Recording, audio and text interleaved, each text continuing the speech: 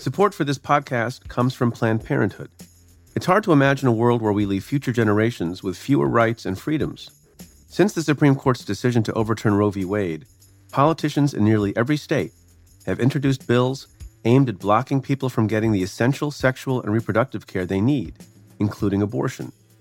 Planned Parenthood believes everyone deserves access to care, and with supporters like you, they can reclaim our rights and protect and expand access to abortion care. Visit PlannedParenthood.org/future to learn more and support their cause. Hi, this is Scott Galloway, NYU professor, best-selling author, serial entrepreneur, and the host of the Prop G Markets podcast. For nearly 2 years, Prop G Markets has brought listeners unfiltered analysis on high-flying stocks, burgeoning sectors, stupid acquisitions, and master-of-the-universe CEOs.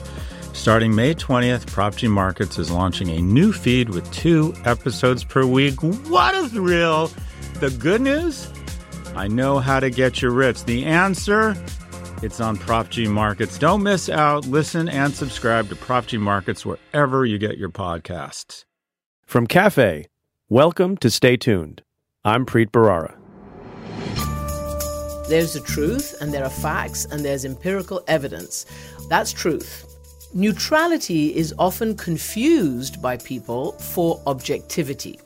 People sometimes think that our golden rule, which is objectivity, means neutrality. It does not. That's Christiane Amanpour. She's the chief international anchor for CNN and host of CNN's nightly interview program, Amanpour. She also hosts another eponymous show, Christiane Amanpour, Sex and Love Around the World. I speak with her about the difference between truthful and neutral, strategies for interviewing a dictator, and why the late Anthony Bourdain once called her a badass. That's coming up. Stay tuned.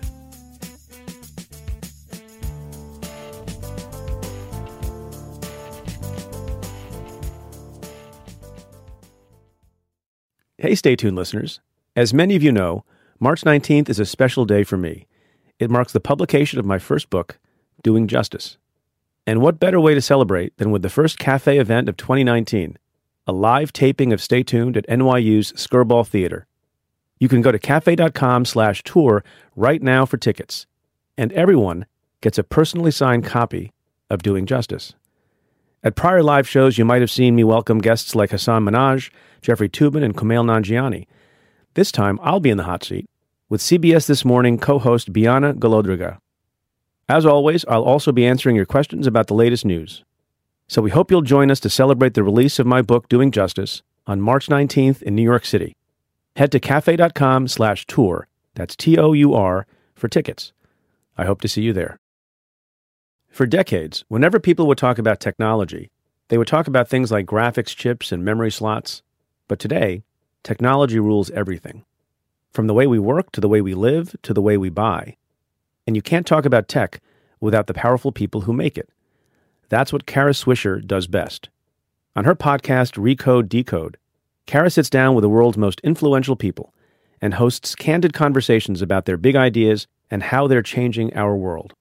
Previous guests include Elon Musk, Mark Zuckerberg, Hillary Clinton, and even Anthony Scaramucci. So what are you waiting for?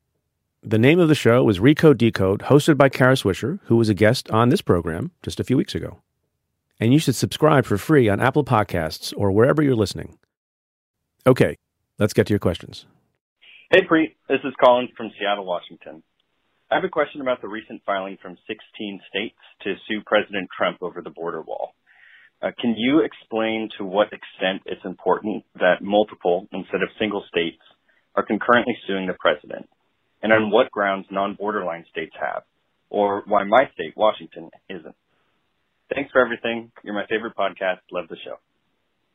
Hey, Colin, thanks for your question. Ann Milgram and I discussed this at great length on the Insider podcast, but just to sort of quickly summarize and to answer your question, it doesn't matter a whole lot whether it's 16 states who sue or 3 states or 35 states. I suppose part of it is to impress upon a court that there are many, many jurisdictions that think there's a problem with the declaration of the national emergency, and there's harm that can be felt in many different communities. I think you're going to see a lot more suits as well. And some of the people who might have standing, and maybe the best case to make for standing, are folks who will be subject to eminent domain proceedings, which is a process by which the government can seize their land, and they have to go through a rigorous process, and sometimes that kind of litigation can take a very, very long time. Overall, as I think lots of people have concluded, the emergency is not really an emergency. But as a legal matter, I think we think about the national emergency power in sort of layman's terms. But the statute that confers on the president, dating back to the mid-1970s, the power to declare a national emergency doesn't really do a decent job of defining what an emergency is. In fact, the statute doesn't even define emergency. So even though it is true that Donald Trump seems to have undermined his argument about an emergency as ordinary people understand that word by saying, among other things, that he didn't have to do this, that he just wanted to speed it up, and also engaging us in a 35-day government shutdown for no reason, allowing Congress to do nothing about building a wall for 2 years, knowing the fact that border crossings are at a low over the last number of years, that the ordinary understanding of emergency seems to suggest it's not an emergency at all. On the other hand, emergencies get declared all the time. I think by the latest count, presidents since the mid-1970s have declared national emergencies under the same statutory structure about 59 times, mostly in circumstances where the president wants to impose sanctions on some party somewhere in the world. The difference between what the president has done here and all the other 59, and I commend to your attention an interview by Chris Wallace on Fox News Sunday with White House advisor Stephen Miller, because he made this point very effectively. The difference between this case and prior cases is that in no prior case did the president do a deliberate end run around Congress. In other words, in the instant case, the president asked Congress to give him money for a border wall. Congress as a whole deliberately said no, and now he's going around them to try to fund the border wall from different pots of money that the government may or may not have. That's what makes this different. I don't know at the end of the day, when this winds its way up to the Supreme Court, given the Supreme Court's makeup, that he'll be denied the ability to have done this. I tend to have my doubts. But largely, I think with so many things with respect to Donald Trump, I don't know how much he cares about building the actual wall. I think he cares more about having the fight. I think he cares more about saving face. I think this was the only way, as Ann and I discussed weeks and weeks ago, back at the end of 2018, the face-saving way, although it carries a lot of risk as well, especially on the part of, some conservatives who still believe in the old-fashioned principle of limited government, that given that Congress wasn't going to give him what he wanted, this was his out. And whether or not it gets tied up in litigation, as it probably will be for a long time, doesn't so much matter. So I think even more important, ultimately, than the legal battle will be the political one. And we'll see how it plays out over the next number of days, where Congress can, by joint resolution, reject the declaration of a national emergency, and then the president can veto it. And then we'll see what happens. But we're not done with the story, but we're also not anywhere near the time when a wall will start to be built. Hi, Preet and team. I have a question for you. My name is Liz, and I'm calling from Atlanta. I wanted to ask you about Paul Manafort and his plea deal and that getting rescinded. He seemed to have a pretty sweet deal with a lot of consequences potentially stacked up against him that hang in the balance of him cooperating with this plea deal. Why in the world would someone knowingly make false statements and do all of the shenanigans that he was doing from jail? And why do you think it is that he is doing this? My first thought is maybe that's just inherent to his nature of perhaps he's just an idiot. Thanks a lot, and keep up the great work. Thanks. Bye. Liz, you raised once again the age-old question, not just about criminal law and procedure and courtroom conduct, but human nature. I've been doing this kind of work for a long time, and it's hard, depending on the person, to pick a particular reason why someone does something that's so self-destructive. I mean, consider why he committed the crimes in the first place. People who have money and who are privileged, and we prosecuted many of them. I would often say, what kind of a person has $1 billion, literally has $1 billion, and commits a crime to get a few million more? And yet there are people who do that all the time. And sometimes actually defense lawyers will attempt to use that common sense principle as a defense and say, well, he didn't do it. And one of the reasons he didn't do it is it would be too stupid for him to do it. And he's a smart man. But it doesn't always work out that way. Famous Hollywood celebrities sometimes shoplift, and billionaires sometimes commit crimes. And people like Paul Manafort, who are otherwise intelligent, educated people, do things that harm themselves in bewildering ways. And that's, I think, what happened here. Is he an idiot? Yeah, quite possibly, even though he might be competent in some other areas. It also may be true that there's some things he just didn't feel comfortable telling the truth about. There's some people who are fraudsters. This is not always the case, but fraudsters in particular who have time and time again scammed people and gotten out of binds by being able to talk themselves out of a jam. Sometimes think, well, you know what? It's in my interests after having been convicted at trial like Manafort was to now cooperate, take door number 2 and sort of thread the needle and tell the truth about some things, tell falsehoods about other things, and not get caught. It's remarkable to me, though, that someone like this, after having been beaten time and time again, both with respect to his bail status and then also with respect to the trial that proved him guilty beyond a reasonable doubt on a number of counts, that he continued to think he could get away with something. He's been proven wrong, and like a lot of other people, he's going to suffer the consequences for that. This question comes in the form of a tweet from Mark Piskowitz, who says, "Hi, Preet. I'm sure you're getting flooded by this question, but what is your reaction to this New York Times story?" And Mark is referring to the New York Times story that posted on Tuesday afternoon, whose headline is "Intimidation, Pressure, and Humiliation Inside Trump's 2-Year War on the Investigations Encircling Him." And it's written by a host of respectable and notable New York Times reporters, Mark Mazzetti, Maggie Haberman, Nicholas Fandos, and Michael Schmidt. And I'll just read the first paragraph of the article, and that's what I'll comment on because it hits closest to home. And the lead of the article says, as federal prosecutors in Manhattan gathered evidence late last year about President Trump's role in silencing women with hush payments during the 2016 campaign, Mr. Trump called Matthew G. Whitaker, his newly installed Attorney General, with a question. He asked whether Jeffrey S. Berman, the United States Attorney for the Southern District of New York and a Trump ally, could be put in charge of the widening investigation, according to several American officials with direct knowledge of the call. And then the article goes on at great length, it's almost like a New Yorker-length article, to talk about all the ways in which Donald Trump, when feeling cornered or thinking that investigations were touching upon him or a business interest or a business associate or a family member, does things that are inappropriate, improper, to try to take the heat off himself. We've had examples of this over time. Jim Comey's testimony that Trump asked him to maybe lay off of the Michael Flynn case, and there are other examples as well. And this gives you kind of a bird's eye view into what we've come to expect, but with new details.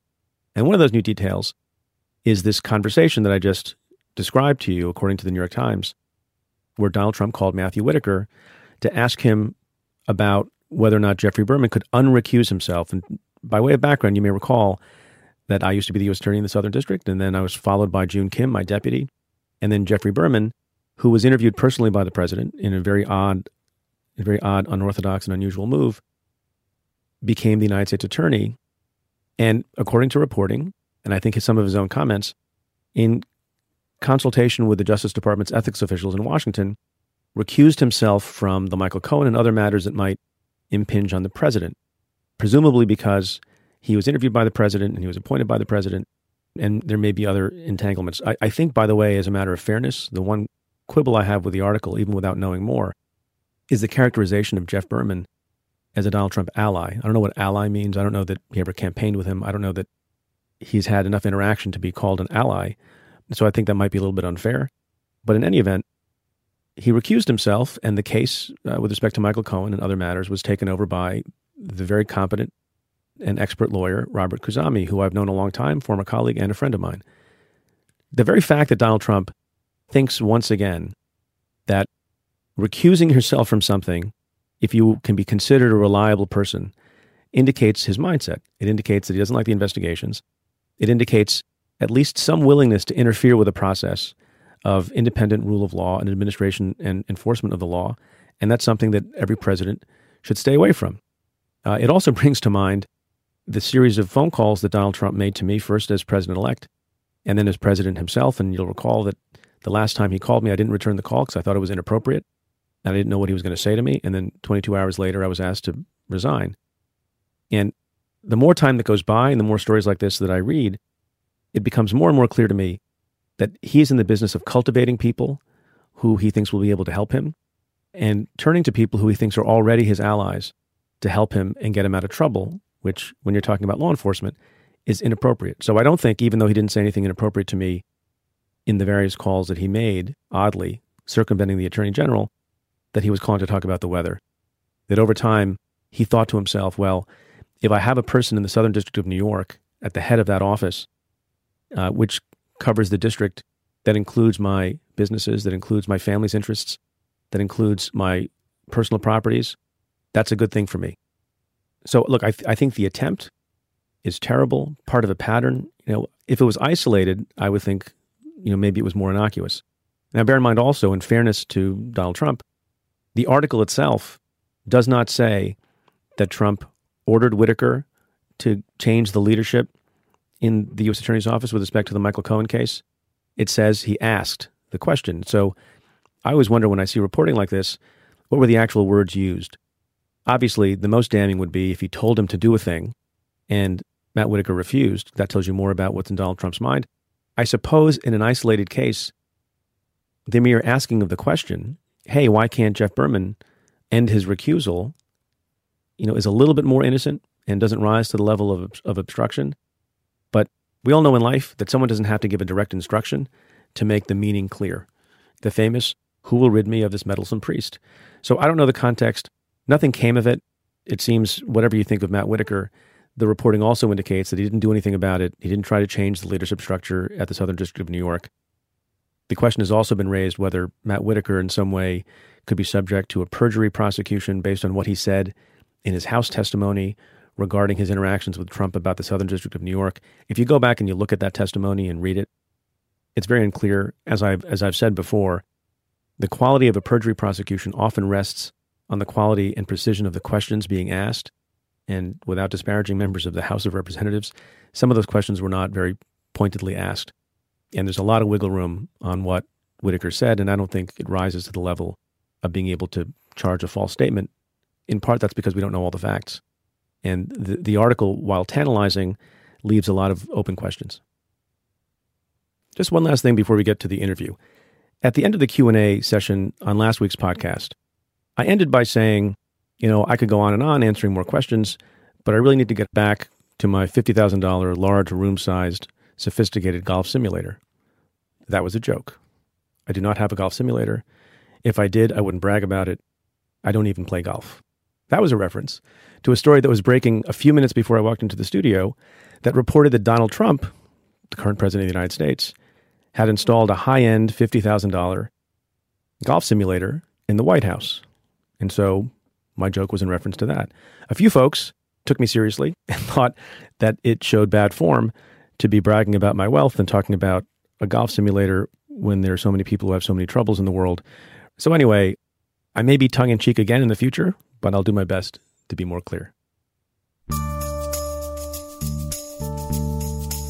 My guest this week is Christiane Amanpour, a British-Iranian correspondent.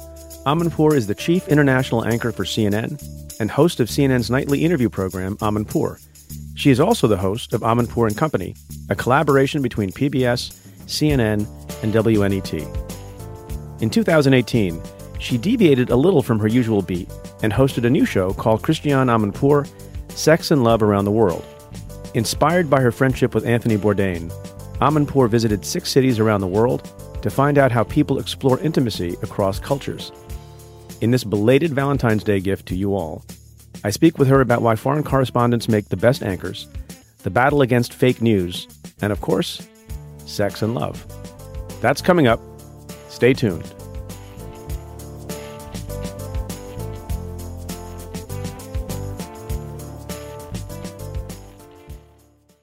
U.S. job growth is the strongest that it's been in recent years.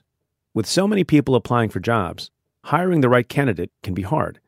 But there's an oasis where hiring is simple, fast, and smart. A place for growing businesses to connect with the best candidates.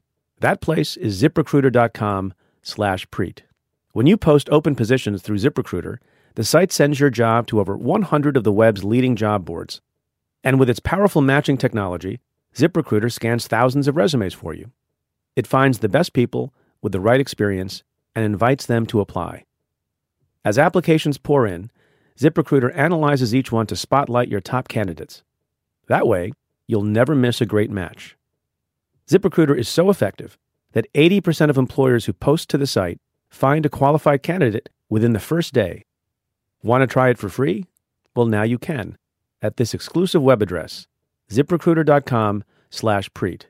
That's ZipRecruiter.com/PREET. ZipRecruiter.com/Preet. ZipRecruiter, the smartest way to hire. Christiane Amanpour, thank you so much for being on the show. It's a great pleasure, Preet. How's your new show going? I think really well, but you'd have to ask the viewers. But by all accounts, it's going really well, and I'm very, very, very happy about it. It's in practically all the PBS households and markets, and it's doing incredibly well according to the metrics they have, but more to the point, according to the response that I get. And I just think, and I hope that it's because these times demand and require, some really deep conversation and not necessarily too much shouting, too much talking head. We try to take on the breaking news of the day and the main news of the day, but to go behind it as well and sort of dig down and have real conversations on the real sort of policies and substance that affects people on a day-to-day basis. Well, I think it's terrific, and I think that you do a terrific job. My question, though, is why isn't there more programming like that? There's a lot of programming. It's 3 minutes with a panel of 7. Nobody ever digs deep. What's I'm not the one to ask about that. You're going to have to ask the bosses. I'm just a humble, what can I say, a humble servant. Why can't you become, with all this experience and all these connections, why can't you become a media titan and start? You know what? Have you seen what's happening with the media titans right now? Well, I'm happy just to be a good old foot soldier in the trenches. That's who I am. It's what I am. I'm a reporter. I always have been. And perhaps that is what I'm transferring to my studio show. The fact that I've been there, I've seen it, I've done it. I continue to be out there talking to the people, whether the civilians or the policymakers or whoever it is that are the real players. And so I think that hopefully people see a sense of experience that I bring to the table, a very, very, very high BS meter, a very, very high level of refusing to take no for an answer, and demanding a question to be answered for the people who are, I like to say, my constituents. And I don't say that in any arrogant way, but the people who, turn on the TV or turn on their laptop or their phone or whatever platform they're using to try to figure out what we're saying on the show on any given night. So I take it very seriously. I don't I don't think people are watching or listening to the podcast just because, there's so much option, there's so much alternative out there, there's so much, product out there that I just want people to know that when they turn to me, they can get the real deal, and they know that I'm being honest with them and as truthful as I can, and I'm not mixing neutrality with truth, and I'm not pretending to equate two very different things. I insist on being truthful and not neutral, and I hope that shows. We're going to get to truthful but not neutral, but let me ask you this. Do you think that folks underestimate what the public wants, that they emphasize too much entertainment rather than understand that lots and lots of people want to be informed as well? I think maybe that was the case, in the past several years. But I do believe that since we've entered this vortex of a different kind of politics, I think many, many people are actually looking for real news, facts, truth. Clearly, there's a lot who don't really care, who buy into conspiracy theories, who still go to Facebook and other places where they can find fake news. I do think that people have to take on a responsibility of their own right now. It's not enough just to say, oh, well, I saw that online, or I saw that on social media, or I heard that on the radio, or blah, blah, blah. People in this environment, if they really want to be informed, if they really want to be safe and secure by knowing the facts and the truth, have to also take on the responsibility themselves as buyers, if you like, as consumers.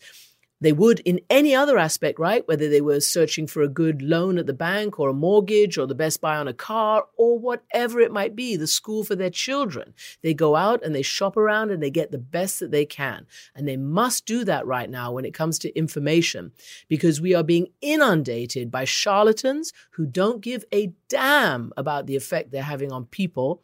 And they just care about clickbait and just care about racking up their own dollars, their own profit margins. It is a disgrace. It is immoral. It is the marketplace.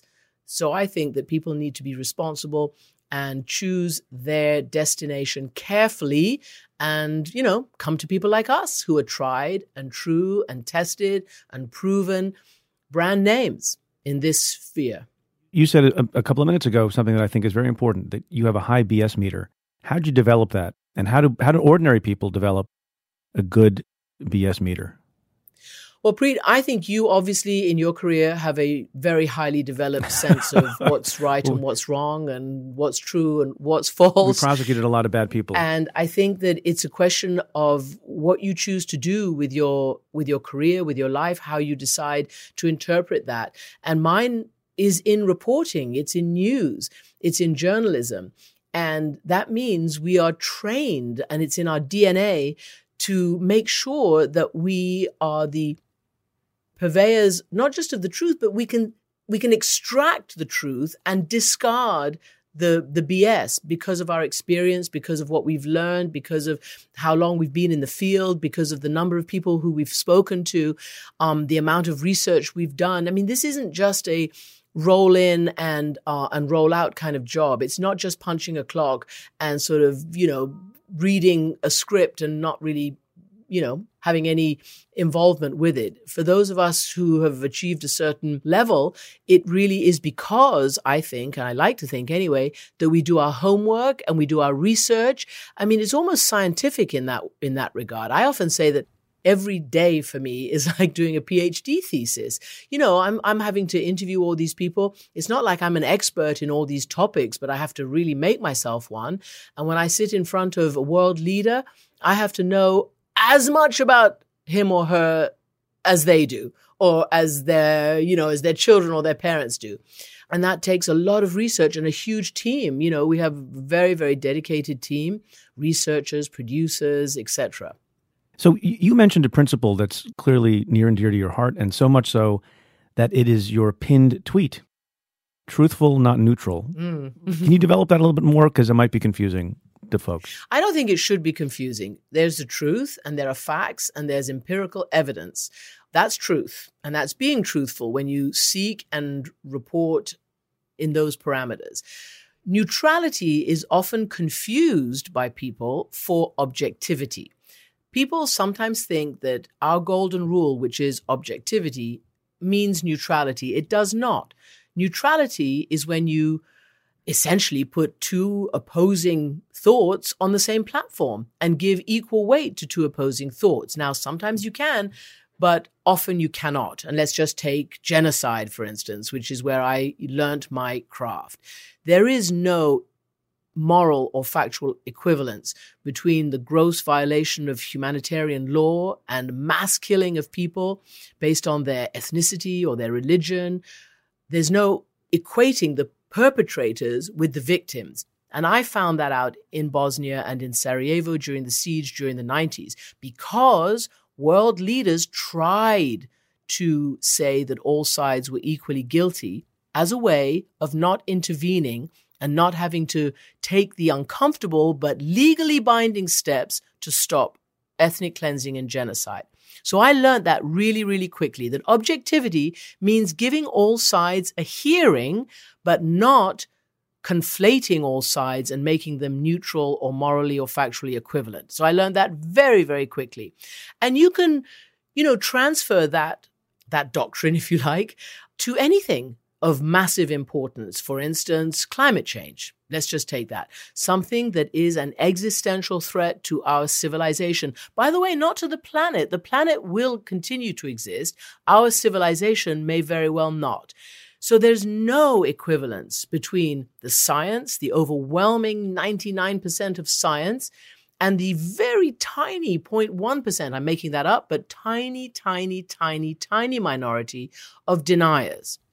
And so, again, you are truthful when you report the facts about climate change and humans' involvement in that. And you are not neutral. You don't say, on the one hand, the seas are rising and Tangier Island in the Chesapeake Bay may sink into oblivion in 25 to 50 years, and 700 people will lose their livelihoods and potentially their lives and certainly their homes.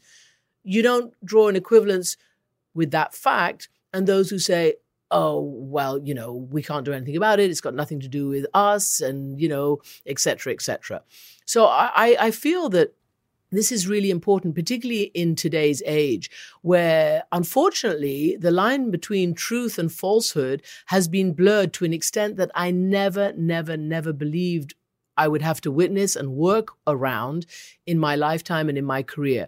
It is really a dreadful thing when people say to me that we just don't know where to find the truth. I mean, it's like a dagger to my heart. It just is like a dagger to my heart. Whose fault is it that we're in this predicament that's greater? I don't know whose fault is it. I mean, I think it's a growing phenomenon that's come to a head right now. Don't be neutral on whose fault it is. No, I'm not neutral on whose fault it is. I think it's a sort of a big bowl, a cauldron that's been stirred over the years. And I think that what happened now is that the falsehood and the fakeness has been, completely and utterly exponentially increased by the reach of social media and by the internet and social media platforms, which refuse to accept the responsibility that they are media platforms and they're not just exchange networks. They're not just, publishing outlets. They should be bound by the same constraints on truth and falsehood that we are as journalists. That's one thing. Social media, the same.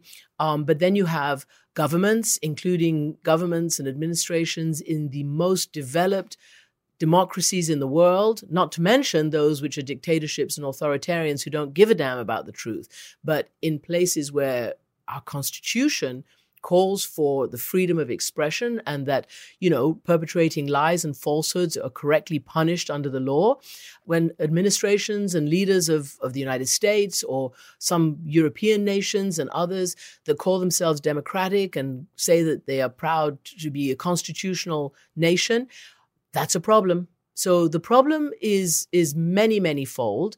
And I think that we all need to sort of, take a real deep breath and recommit ourselves to protecting. It's not just our livelihoods or our profession. It's the working of our democracy and of our civil society. The difference between democracy and dictatorship is the difference between truth and lies.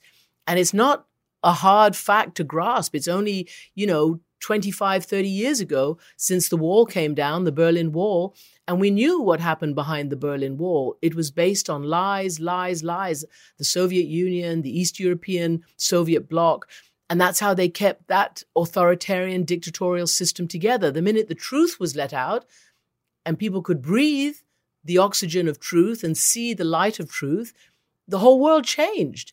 And we need to remember that. Can you broadcast and tell the truth through storytelling, or is there a danger in narrative? And I think you've said something like this. There's a danger in narrative that causes people to leave out facts because they don't fit a narrative. Is there a problem there? Well, I mean, look, I think those people who choose to leave out facts and choose to distort the narrative, yeah, there's a danger there. But I mean, my experience has been at a mainstream network, which is bound by the established rules of the game. I have spent my life working inside those parameters, and therefore all my storytelling has been like that as well. I go out and I get the facts and I tell the story, and I don't leave out inconvenient truths to create a different narrative to suit mine or anybody else's political view. I'm not political. I don't go out to cover war and peace, genocide, famine, civil, conflict, religious conflict, terrorism, climate. I don't go out to cover those according to somebody's political narrative. I cover them as they are, life as it is, truth as it is, fact as it is. And, the people who say that, that's not possible, that everybody's compromised, that everybody has their own context. Well, people do have their own context, but if you are a professional in this craft, your own personal context is second to your professional duty and your professional guidelines. And that's not a hard concept to grasp. You were very good friends with the late, great Anthony Bourdain. I was, yes. Whose loss has been mourned by lots and lots of folks. He one time called you a badass. I didn't know that, but that's great. Are you? I guess I am, if Anthony Bourdain says I am. I wear it as a badge of honor if you said that. Look, he was a good friend. I wish I'd known him even better. I wish I'd been able to help. I just feel terrible that he couldn't turn to his friends in his last hour of need.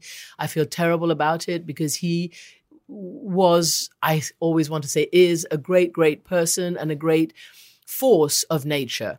And I think that he came from, a very interesting background, partly very troubled background. He's been very open about his own struggles with substances and abuse and how he came out of that and created this phenomenal, what's the right word? It's not persona, this phenomenal gift to the world by who he was. I don't think he was an actor or inauthentic or fake. He was really himself. And I think that's what resonated. And he had such a curiosity and such an interest about everything that he touched, whether it was food, whether it was his teams in the kitchen when he was a chef, whether it was being, one of the kitchen staff, very menial jobs in his first restaurant jobs, to then branching out as a really important writer and then an important broadcaster.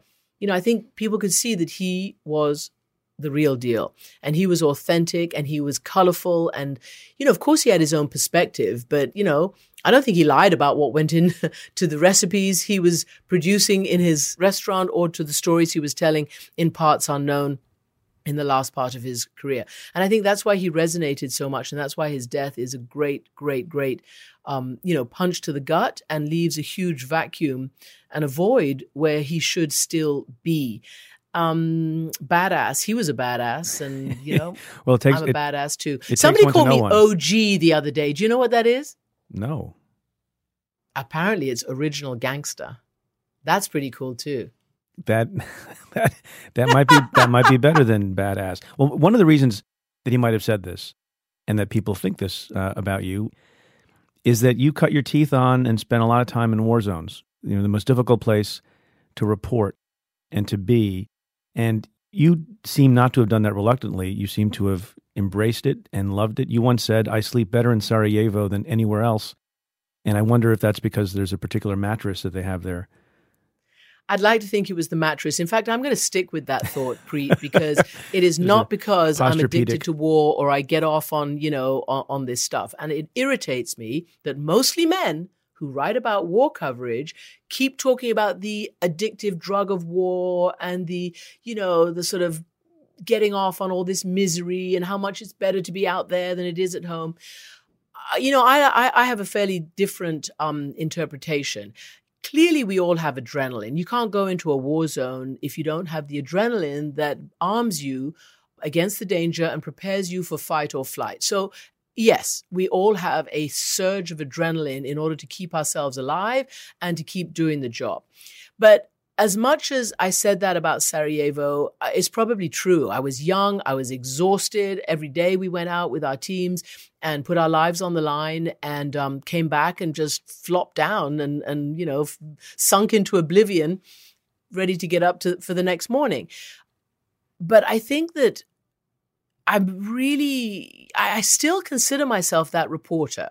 I still don't think of myself as a presenter or an anchor or anything. I still call myself a correspondent because those were the formative and fundamental years and fundamental experience of my professional life. And I honestly don't believe that I could do what I'm doing now if I didn't have that. I don't think I could do it with any sense of authenticity or grounding and security. I need to feel secure when I'm interviewing all these world leaders that I actually know what I'm talking about, or at least I can ask them informed questions, or at least try to seek relevant information. And I feel that if I can try to do that job, it's because of my training in the field. And that will never leave me. And it's the most important work that I've ever done. In fact, it's the most important thing that I've ever done, bar having my son. He's the most important thing in my life. And as a result, I kind of tailored my career to make sure that A, I stayed alive as a mother, and B, I was there as a mother. I think that you're correct, that the anchors and presenters who earlier in their career experience the reporting life do a better job ultimately. They ask the better questions, they're better grounded. Let me ask you to explain to folks something on a pragmatic level. So you go into a war zone, Bosnia, Rwanda, Afghanistan, wherever, and you're a reporter. You're not part of the military. What precautions do your media outlets take? Do you have armed escorts? Do you have special phones? Do you have regular check-ins? Do you have a speed dial to the embassy if there is a U.S. embassy in the area? What do you do to make sure that you're safe in those places? Well, to be honest, my career has sort of spanned the gamut of all those things that you say. When I first started, the first Gulf War was my first big story. So that was 1990, 91. And we were part of a massive group of foreign correspondents who landed in Saudi Arabia to cover the U.S. military and the massive coalition that President George H.W. Bush had gathered to push back Saddam Hussein from invading Kuwait. And therefore, there was a lot of connection between us and the military. We were reporting on the military. Sometimes we got them angry because of what we reported about their preparedness or what the troops were saying, waiting for the build-up to the war. But nonetheless, we were there. And by and large, they kind of knew where we were. So there was that kind of security. Also, we were kind of obvious because it was one of the first places where we had this amazing satellite technology that kicked in on a big level. And I think that's where CNN became dominant in the public consciousness because, it was really the first time war was broadcast in real time into people's living rooms. So in that regard, we were quite safe. The worst thing that could happen was that we could either be caught in the crossfire somewhere or, as one of my colleagues from CBS, a group of my colleagues from CBS, they were captured by crossing the line unknowingly, and they were captured by the Iraqi troops, and they were held for the rest of the war. So those were the difficulties then. Then carrying on, Bosnia, there was no security, no safety. Bosnia was where reporters started being deliberately targeted. No longer were we caught in the crossfire and accidentally hurt or killed, but deliberately targeted. And that was very, very troubling. And I lost many friends to snipers' bullets and to shelling. And I had many, many friends and colleagues wounded. And each time I say this, I'm sorry, you're going to hear me bang on the desk and bang on the wood. I thank God that I survived and that my team survived. But that was a very scary development. And only after a good handful of people had been killed did our organizations start stepping up the security. So we began to get armored vehicles that we had tape with TV. We began to get bulletproof vests, then later helmets, and then later, after 9/11, they started with the, certain amount of security traveling with us. Because then you got to the militants in Iraq, which then morphed into ISIS, who were really not just deliberately firing at you from afar, but now coming up to you, grabbing you and slitting your throats. And kidnapping you for money and that kind of thing. So as the danger increased, the level of protection and security by our companies increased as well. Which is good. You have interviewed a lot of people, including heads of state, over the course of the years. And you mentioned earlier in this interview that there are certain kinds of people, dictators, who don't care about truth at all. And you've interviewed some of them too. Two questions. One is, do you have a favorite dictator interview that you've done? And then second, more substantively, do you prepare differently for that kind of interview and more at length for that kind of interview, knowing that the person you're interviewing cares less about truth? Yes and no. I think depending on who you're talking to, you're trying to extract different things. And then also you have to think about your audience, what's important for them to know, which might not be always what I want to know. I guess my favorite authoritarian, because he was elected democratically, who has a hard time with the truth, would be President Erdogan of Turkey. When I say favorite, my favorite to challenge, because I do regularly, and I just put out the words and confront him with the things he said, the things that have happened. And I do quite like seeing the sort of contortions that various of my interlocutors twist themselves in, trying to extract themselves and carrying on with just, claiming what they're claiming. I just sometimes know that I'm never going to get them to change or to bend, but I have to at least put forth the facts so that they know that I know, that they know that I know, and that they know that the world knows now. But is there real value in, can I just push back a second? If that's going to be the nature of the interview, explain the value. And I don't do it for a long time. Yeah. I don't spend a whole interview doing that. Yeah. There's no value in constantly going on and on and on and on and 50 different times asking the same question. There's no value. But I do think there is some value in getting the lay of the land of that particular person. And I mean, I mentioned Erdogan, but there are many, many like it. I've interviewed Robert Mugabe of Zimbabwe. I've interviewed the world's longest serving dictator, the President Obiang of Equatorial Guinea. And I'm telling you, those guys were quite scary because they come in full military regalia Right. with all their military henchmen standing around them, practically armed, and I'm still trying to ask them these questions, and I'm sometimes worried whether I'm going to get hauled out of the seat and, defenestrated, as they say. But anyway, is there a value? Up to a point, there isn't a value in doing it over and over and over and over again and sitting with the same person and getting the same answer over and over and over again. So I take your point on that. What was it like to be present for the trial of Saddam Hussein?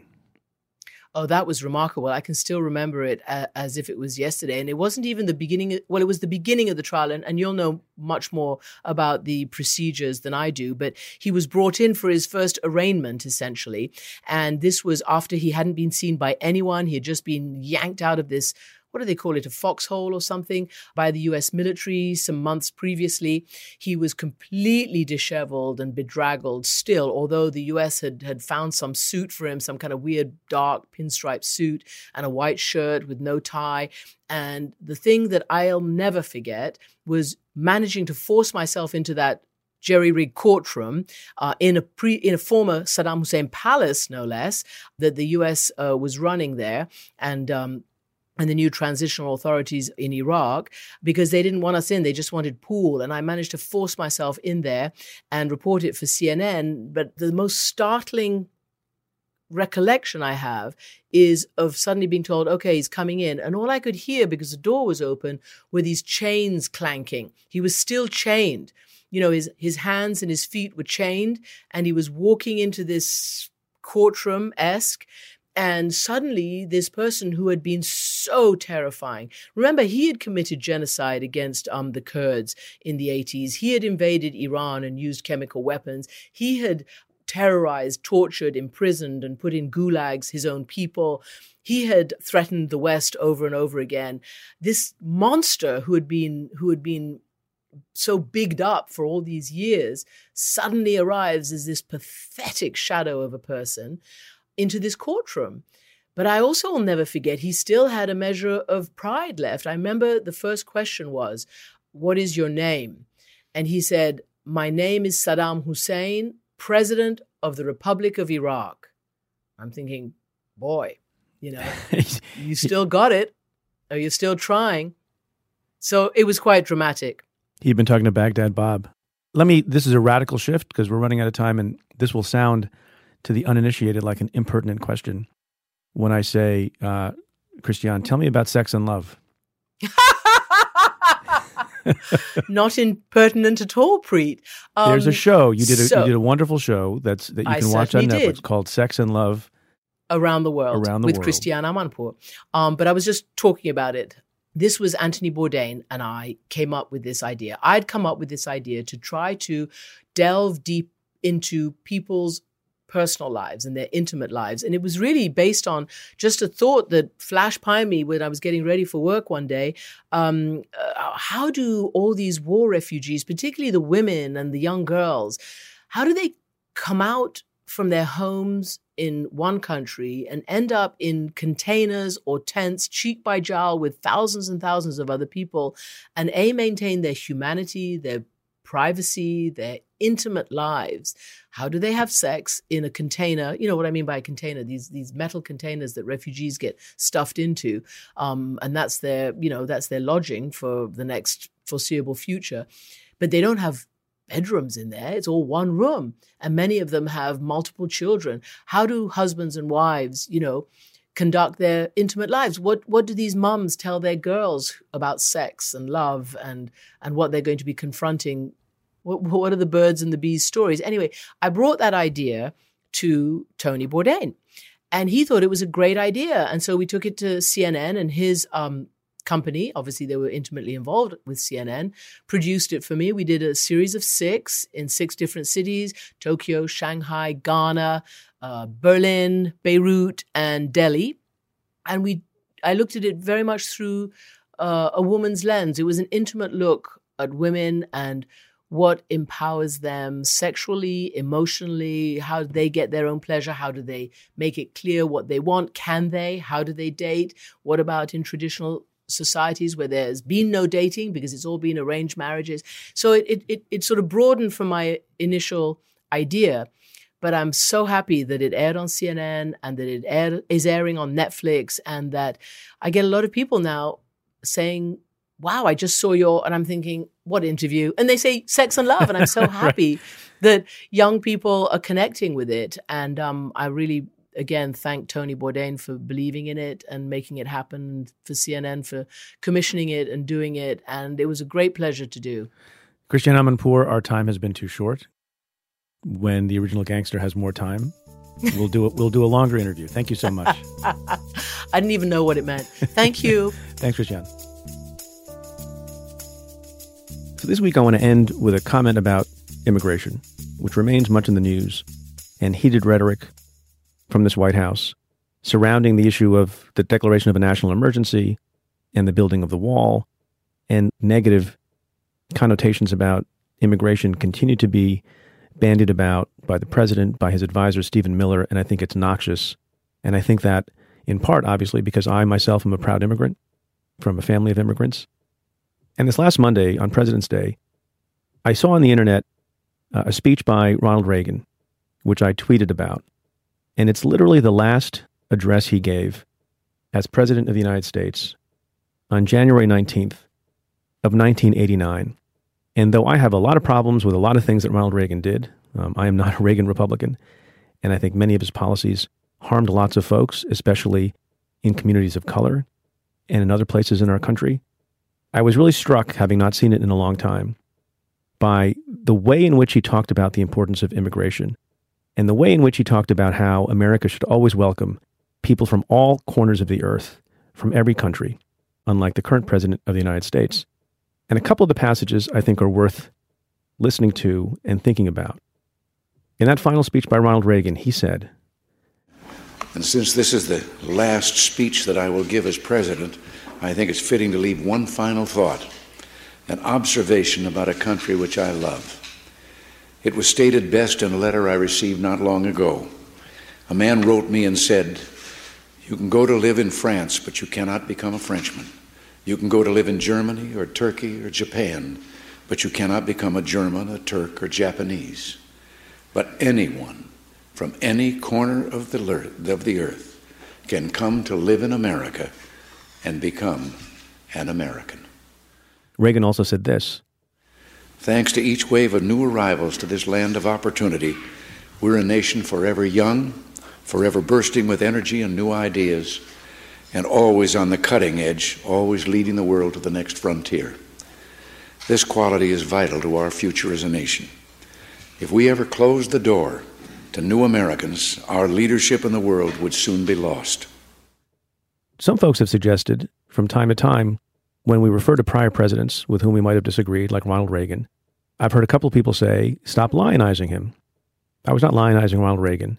Among other things, I was showing the contrast between the rhetoric out of the current Republican Party head, Donald Trump, and the former highly successful Republican Party head, Ronald Reagan, on this issue of immigration and how we talk about immigration, how we talk about people who come to this country, and that it is a strength, not a weakness. And I think that's important. And this has happened on other occasions too. When I or someone else point to a sentiment or a statement by Ronald Reagan or John McCain or George W. Bush, people with whom we might disagree and people who may have done a lot of damage to the country, it is not to lionize them. It's to show that, you know what? Sometimes they said things that were important, and they said things that unified the country and didn't foster hate, but tried to bring people together. That's just a fact. And it is so different from the kind of, vicious, noxious rhetoric that so often, especially on immigration, comes out of this White House. There was once a pretty decent consensus about how we thought about and talked about immigration. And we don't have that anymore. And I think that's a problem. And I think the message and the quality of the message and the delivery of the message by Ronald Reagan on his last day in office is something worth noting. Among other things, it's a celebration of wonderful oratory, which we don't have anymore. An explanation of an American ideal, which we don't really have anymore. A hopeful message and an inclusive sentiment, much of which we don't have anymore.